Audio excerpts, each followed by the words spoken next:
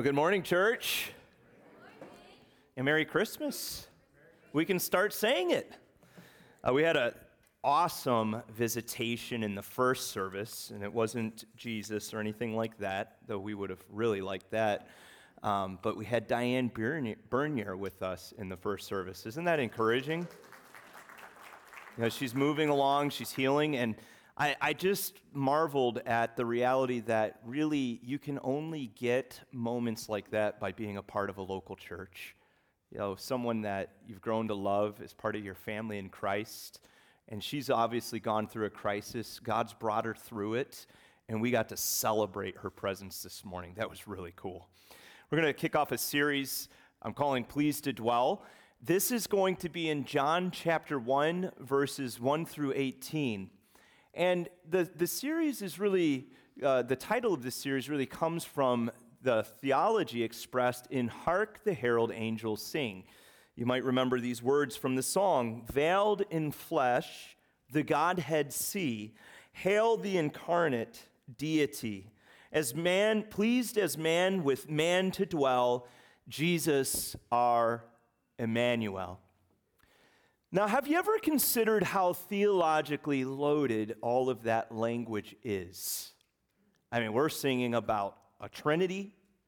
We're singing about the incarnation, like Pastor James just shared, God made flesh. Two very theologically loaded concepts. And you don't have to wait for family Christmas dinner for things to get a little awkward around Christmas time. That's all I'm trying to say.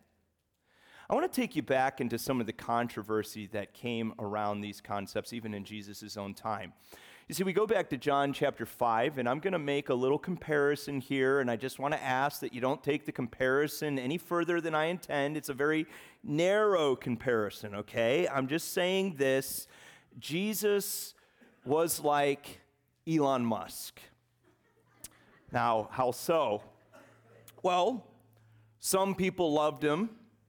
Other people hated him. Everyone had an opinion. I see, if Jesus was capable of tweeting back in the first century, his tweets would have made the news headlines on a weekly basis, just like Elon Musk's does. In John chapter 5, for example, there's a highly controversial situation. It gets very tense. You could cut the tension with a knife. Jesus is confronted with a man who needs healed. It is the Sabbath day. Very political. So what does he do? Everyone's asking the question, what's he going to do? Well, of course, he heals the guy, and then he fires off this tweet. He says, "My Father is working until now, and I am working." Now, that is a lot more awkward of a statement than Uncle Bill talking politics at the family dinner table. You see, the Jewish leadership took it that way. In verse 18 of John 5, this was why the Jews were seeking all the more to kill him. They didn't want to just get him banned from Twitter. Because not only was he breaking the Sabbath, but he was even calling God his own Father and making himself equal with God. You see why they reacted so violently? Now, if you go back into the Old Testament, there were certainly people who were actually referred to as sons of God. And even King David himself referred to God as his father. But they were always speaking in the figurative sense. They would say something like that to say, this person has a special kind of relationship with God. But Jesus in this text is claiming an altogether different sort of sonship. He's saying in this text that I'm actually the Son of God. So you can think of it like this. He's saying that me and the Father, we're of the same kind, or if you think of it in terms of DNA, that we share the same DNA together. These leaders are not misinterpreting his words. So I think we could see why that would be highly controversial for him to make a statement like that. This Christmas season, I want to unpack the question, does Jesus have the right to make that claim? That actually turns out to be the most important question you can ask at Christmas. Not what am I going to eat at Christmas dinner, turkey, ham, or beef. Not what am I going to have sitting under the Christmas tree. The most important question, John understood this, is Jesus the Son of God? And so as he tells the Christmas story, he doesn't start the story where Matthew and Luke begin it. They begin with angelic visitations, quaking shepherds, virgin birth. John goes back before that. In fact, he goes way back before that. Listen to what he says in John chapter 1, verses 1 through 3. In the beginning was the Word, and the Word was with God, and the Word was God. He was in the beginning with God. All things were made through him, and without him was not anything made that was made. Now, I get it. That doesn't sound very Christmassy. It doesn't bring the nostalgic feelings of the angelic visitations or the manger scene. But Timothy Keller really said something that helps shape all of this in our minds for us. He said that Christmas is frankly doctrinal. It's frankly doctrinal. Now, that word doctrinal, it can carry some negative connotations today. People think of doctrinal as being closed-minded, rigid, overly narrow, and then certainly there is an extreme form of that. We have two words to describe that, dogmatic or doctrinaire, where someone is being those things. And of course, let's acknowledge this morning that that's bad. It's bad to not listen to people. It's bad to be haughty or feel superior over people because of what you believe. It's bad to not be open-minded to rational argument. But you can also swing on the other side of the spectrum, and that's where most people find themselves today. They avoid acknowledging that they're doctrinal because they don't want to be called doctrinaire or dogmatic. R.C. Sproul made a very good point. He said, everyone is a theologian. Everyone. That means you are, that means I am, that means the people that you're rubbing shoulders with day in and day out, they're all theologians. And that's because everyone makes assumptions about God and eternity and human nature and moral truth. So they're doctrinal, but they're not frankly doctrinal. Christmas, on the other hand, is frankly doctrinal. Frankly, meaning that it doesn't make any apologies for being doctrinal. It's forthright about its doctrine. And doctrinal meaning it's making truth claims about God. We're singing about the invisible becoming visible. We're talking about a spiritual being becoming an enfleshed being. Every single Sunday during Christmas, as you sing Christmas carols or as you play them on the radio, you're entering into the same tension that Jesus did in John chapter 5. You're saying that God became flesh. Now, does that mean that we're starting to split some theological hairs? Does it matter if Jesus was God or not? Well, I want to suggest this morning that the nature of Jesus matters very much in your life. I'll give you one example of this. We'll talk about it more when we look at John chapter 1, verse 14. But if Jesus is God and Jesus took on flesh, that means that God has skin in the game.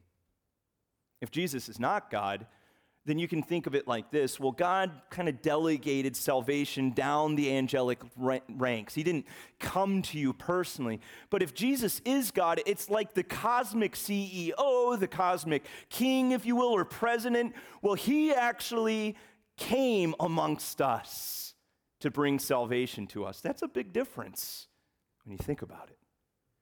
John understood this, and that's why John talks about this concept, the Word. Now let's ask an intelligent question. What in the world is the Word? Now the Greek word that we're translating word is the word logos. And Well, that's not necessarily a term that we're very familiar with today. In Jesus' culture, in John's time, this word was like a household kind of word. They talked about the word in ancient Assyria, in Babylon. They had a concept of the word in Grecian culture and Jewish culture. You could think of it like this. Just like people today in every culture know that Coca-Cola is a brown fizzy drink, people in Jesus' time, in John's time, in every culture, knew that the Word had something to say about God. What does that tell you about God? Well, every time we come up to our missions conference, I'm trying to remind you in that conference that God is a missionary God. Think about it. He embedded a word in all of these cultures that people could relate to outside of Israel so that they could be acquainted with Jesus. That must mean that God must care about people. It must mean that God must care about you. It must mean that God's willing to go to great lengths in order for you and I to get into relationship with him. So this word, John talks about it, and he tells us three things about this word. The first thing he talks about is that the word is beyond all time. In the beginning was the word. Your minds are meant to immediately go back to Genesis chapter 1, verse 1. In the beginning, God created the heavens and the earth. Now, grammatically speaking, we could translate John 1:1 like this. In the beginning, the Word was already in existence. Now, that's a different way of opening up a story, isn't it? I mean, most of our stories that we open up, they begin with some sense of once upon a time. Matthew does that, Mark does that, Luke does that. And that's because for you to describe something that's happened, you usually need to start with a beginning. But John, he doesn't start with that sense. He starts with this sense. Once before time, before anything came into existence, was the Word. Christmas is doctrinal. When we talk about Jesus, we can't say things like, well, there was once a time when Jesus was not. That wouldn't be doctrinally true.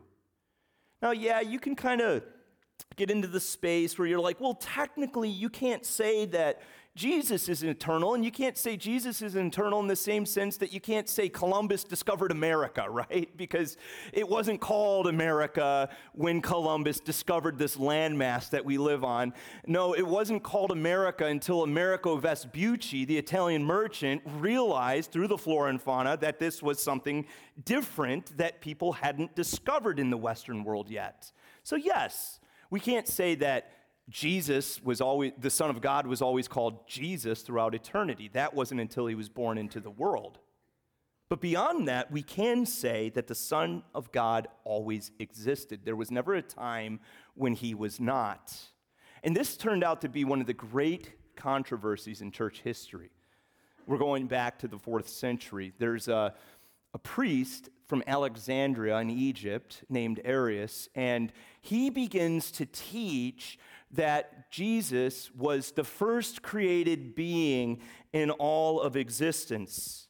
So he's the greatest of all of God's creatures, and he's responsible for all of the immediate creation following that.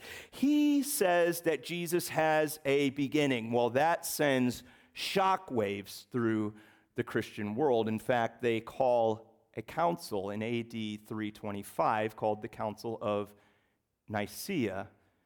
And in that council, they refute Arius. This is wrong. This isn't biblical. And yet, that idea in that time is taking great market share amongst the ideas of Christian thought. It becomes a predominant view. That's until Athanasius rises up shortly in Alexandria. And he begins to make this argument. He begins to say, listen, if you say that Jesus is not God, you are losing the essence of all of Christianity. You are losing the essence of salvation itself. Why would he argue this? Well, he says this. He says that if Jesus is not fully man, then you can't have him dying on the cross for your sins. And if Jesus is not fully God, well, then he doesn't have the power or the authority to do anything about that. He can't make atonement for you. Athanasius said this: those who maintain there was a time when the Son was not rob God of his word like plunderers. Now that's pretty frank. And it's doctrinal. Because like Keller says, Christmas is frankly doctrinal. So John's telling us a lot, isn't it? The Word was before time. He moves into another point, another argument. He tells us that the Word is distinct from God. He says the Word was with God. Is your brain starting to hurt yet? Because mine is. I start looking at this and I'm like, how can someone or something be with God before time begins? I mean, what are we talking about here? Isn't that the arena where God himself dwells and no one shares with God? And the answer, of course, is yes. And John's going to explain that in the next clause. But for now, we just need to simply notice that God the Father cannot be simply equated with Jesus the Son. You can't say that both are the same person. And when it comes to our understanding of the Trinity, sometimes we confuse the persons of the Trinity. We make them equivalents. Maybe you've heard someone pray like this before. They pray, Father, thank you for dying on the cross for my sins. Now, I want to say that that's an honest mistake. I don't think there's anything, intentional about that. I'm sure I probably prayed like that when I was a younger believer, but that's not a doctrinally sound statement, is it? Because the Father didn't die on the cross.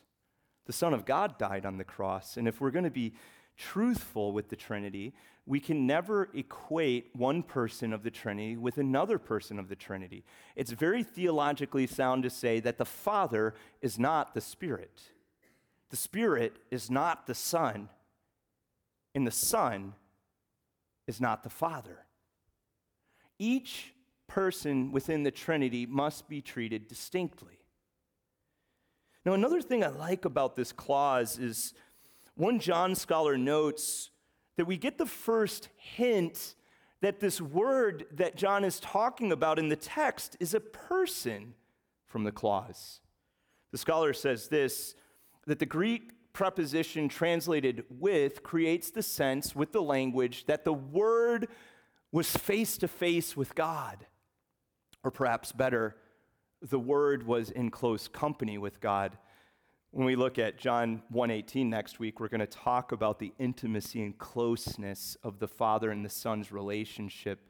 But before we get to that, I want to just survey a couple of texts in John where Jesus talks about his relationship with the Father before he was born. Look first at John 6:46.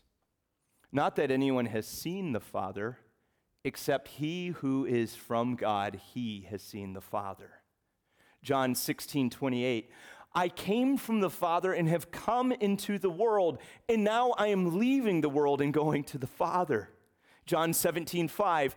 And now, Father, glorify me in your own presence with the glory that I had with you before the world existed. I mean, that's incredible. Jesus, the Son of God, is recollecting his close relationship with the Father before he was ever born. That must mean something. That must matter. That must have implications. Let me tell you the direct implication I think there is in this. No one can tell you what God is like, what God's love, what God's heart, what God's mind is like as Jesus can. Why? Well, if you want to get to know someone, and really get to know someone, and you don't get to have them in your presence, have a conversation with them, what's the second best way to do that? Well, it's not to go up to someone that casually knows the person or knows them at a distance. You want to go to a person that spends lots and lots and lots of time with that person. In fact, someone who's around them even when they're letting their hair down, so to speak. Christmas is doctrinal. We come to the realization that if there was never a time when the Word was not with God, then Jesus knows all there is to know about God. Which also means that when people say, all the religions are saying the same thing, we can say, well, that's actually not a true statement. That's a contradiction. Why? Because any religious claim that denies something Jesus said or isn't in line with what Jesus said must be patently false if Jesus is God the Son who existed in eternity with the Father. So as we're seeing from this text, we're learning a lot about this Word. He's existed before time. He's distinct from God. And we're going to see one more truth about the Word. The Word is one with God. Now, normally speaking, when I unpack verses with you, I don't necessarily put the Greek constructions on the screen. I'm going to do that this morning. I'm going to put it in the English so that you can kind of see what it feels like. I don't like to do this normally because sometimes grammatical arguments can feel pedantic. Let's just be honest. But, sometimes grammar makes all the difference in the world. It's how you unpack the meaning of the text. So let's take a look at it. Put your thinking caps on. Hang with me. In the beginning was the Logos, the Word. And the Logos was with the God. And God was the Logos. Now, in English grammar, we don't normally put the definite article the in front of God. It makes the grammar sound awkward, doesn't it? If you're a true English speaker, you'd never say something like this. You'd never say, I believe in the God. You just wouldn't say that. In the Greek, however, they're using the definite article to distinguish in the text that the God is not simply any old God, like lowercase g God or gods, but the God is the God that Jesus is calling the Father. He's the real God, the actual God. And you look there at the clause, it says the Logos was with the God. He was with that God. Now notice the next clause. Do you see something different with the next clause? The Logos was with the God, and God was the Logos. What's missing? The definite article. That's weird. Now, why wouldn't John say the God was the Logos? Well, see, the definite article is actually intended to distinguish between the God and the Logos. If John had written the God was the Logos, he would be saying that the God and the Logos are the same person. And that wouldn't make any sense, because just the clause before, he said the God or the Logos was with the God. So they're two distinct beings or persons here, not beings. He's continuing that distinctiveness while powerfully saying that they share in the same nature. So again, we're coming back to this idea that Jesus is not the same person as the God, the Father, but they both share in the same nature. So you have to think about DNA here. They're of the same kind. So here are a couple of English translations that help capture this. This is the NET. The Word was fully God. The CEV, the Word was with God and was truly God. The NEB paraphrase, what God was, the Word was. Now, here's what's incredible in John chapter 1, verse 1. In one verse, we have almost the full-blown expression of the doctrine of the Trinity. We have God the Father, God the Son. What are we missing? The Holy Spirit. So right in one verse, we can already extrapolate this doctrine of the Trinity. Now, I want to give you a couple of thoughts when it comes to the Trinity. These will help ground you. These will help guide you when you think about it. The first thought is this, that the Trinity is a mystery. Be comfortable with mystery. You see, mystery just simply means that this is beyond my ability to contain within the human imagination. If I can contain God within the human imagination, well, then he must not be that big of a God. But if he is bigger than my imagination, then he must be a really big God. Secondly, any of the analogies or word pictures that we try to put together to explain the Trinity, they fall far short of actually describing what the Trinity is. For example, you may have heard someone talk about the Trinity being like 3 phases of water. So you have, the gas phase, the liquid phase, the solid phase. Doesn't quite cut it. Or they talk about the Trinity being like an egg. So you have the egg shell and the egg yolk and the egg white. Again, doesn't quite cut it. Or the Trinity being like the sun, where you have the sun's mass and the sun's light and the sun's heat. Doesn't quite cut it. So the best way to think about the Trinity is actually to just express the principles about the Trinity that we can bring out from the Scriptures.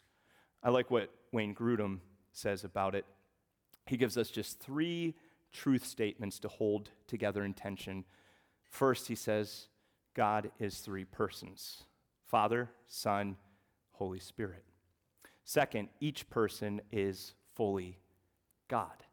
So there's no lesser God within the Trinity. They're all equal. Third, there is one God. So that's that idea of being. There's one being, one God, not 3 gods working together. If it's 3 gods working together, you have tritheism, not monotheism. Now, some people look at those statements and they say that's a logical contradiction, but it's not. A contradiction is to say that something is and is not at the same time. That's not what we're saying here. This is what you call a paradox. A paradox is where 2 things don't seem like they should work together, but in reality, they do. And why do these things work together? Well, because God is a lot bigger than we are. That's why. You see, Christmas is frankly doctrinal. I want to come back to John chapter 5, get back into the tension again of that story as we conclude. Now, as you go back in, remember, Jesus is claimed to be the actual Son of God, and the Jewish leadership says that he deserves to die. You would think, in a moment like that, that he would kind of back off from the situation if they become that violent towards what he's saying. But instead, he leans in. He starts firing off more tweets. He actually claims the rights that ancient Jews believed that were reserved for God alone, namely the right to create and the right to judge. Listen to some of these statements and claims that he makes. One claim, whatever the Father does, the Son does likewise. That tweet goes viral instantly. Then he says this, for as the Father raises the dead and gives them life, so also the Son gives life to whom he will. That tweet goes viral. For the Father judges no one, but has given all judgment to the Son. And I think that one broke Twitter, if you will. You've probably heard people make the simple statement, simplistic, if you will, that Jesus never claimed to be God. He never claimed it. But that's just not true. Sure, maybe he never came out and had a sign hanging over his head and played with a loud band behind him, I am God, I am God, I am God. He may not have approached it that way, but he claims that he's God all throughout the Gospels. People fall down and worship him. He doesn't correct them. He makes truth claims about himself that are analogous with the rights and the powers of God. He does miracles that only God can do. Now, you might ask yourself, well, why wouldn't he just come out and say it? Doesn't that make better sense? I'm not sure it does. What if I say right now, hey guys, I'm God? Well, what do you think about that? You think that guy's lost it. So Jesus chose to reveal his glory. He reveals his glory with truth claims and miracles so that you and I might come to a sound decision of faith. He shows us that he's God because he does the things that only God can do, and he claims the authority that only God can claim. Even as you go into the historical record, no document really denies that Jesus ever did not do the miracles that the gospel accounts claim. You would think that they would, wouldn't you? Instead, they throw out pejoratives at him. They say, oh, he was a sorcerer or something like that. But never is there a time, as Mark's writing and Matthew's writing and Luke's writing about all of these miraculous claims of Jesus, that someone comes along and says, I'm a fact checker, I was there, didn't happen that way. We don't have that. What do you think that means? What do you think John's trying to tell us about Jesus as he discloses these things to us? Well, the most important thing John's trying to tell us is just like Christmas is frankly doctrinal, so is eternity. Turns out that if Jesus is God the Son, we have to take everything he says very seriously. Listen to what he says about eternity in John 5:24. Truly, truly, I say to you, whoever hears my word and believes him who sent me has eternal life. He does not come into judgment, but is passed from death to life. Do you want to spend eternity with God? Well, Jesus says it involves a faith decision. You must place your faith in him. And I want to tell you this morning, believing in Jesus is not narrow-minded. It is frankly doctrinal. It's coming to the conviction that Jesus is God the Son. It's coming to the conviction that Jesus died on the cross in your place. He took on flesh. He laid down his life so that you might be saved. It is taking on the conviction that when Jesus said in John 14:6, I'm the way, the truth, and the life, that he meant it. And there aren't other ways, truths, and lives to get to eternity. Have you come to that faith decision? Christmas is frankly doctrinal. That's how we get to the core of Christmas. Let me invite you to bow your heads with me for a moment and just give God your attention. And if you haven't placed your faith in Jesus, if you haven't invited him into your life to be your Savior, I just want to lead you through a simple prayer between you and him, where you can invite him to be your Savior by faith. Pray with me in your heart. Dear Lord Jesus, I believe that you are the only Savior and the risen Lord. Thank you for dying on the cross for my sins. I want you to come into my life at this moment. As best as I know how, I turn my life over to your care and your control. Amen.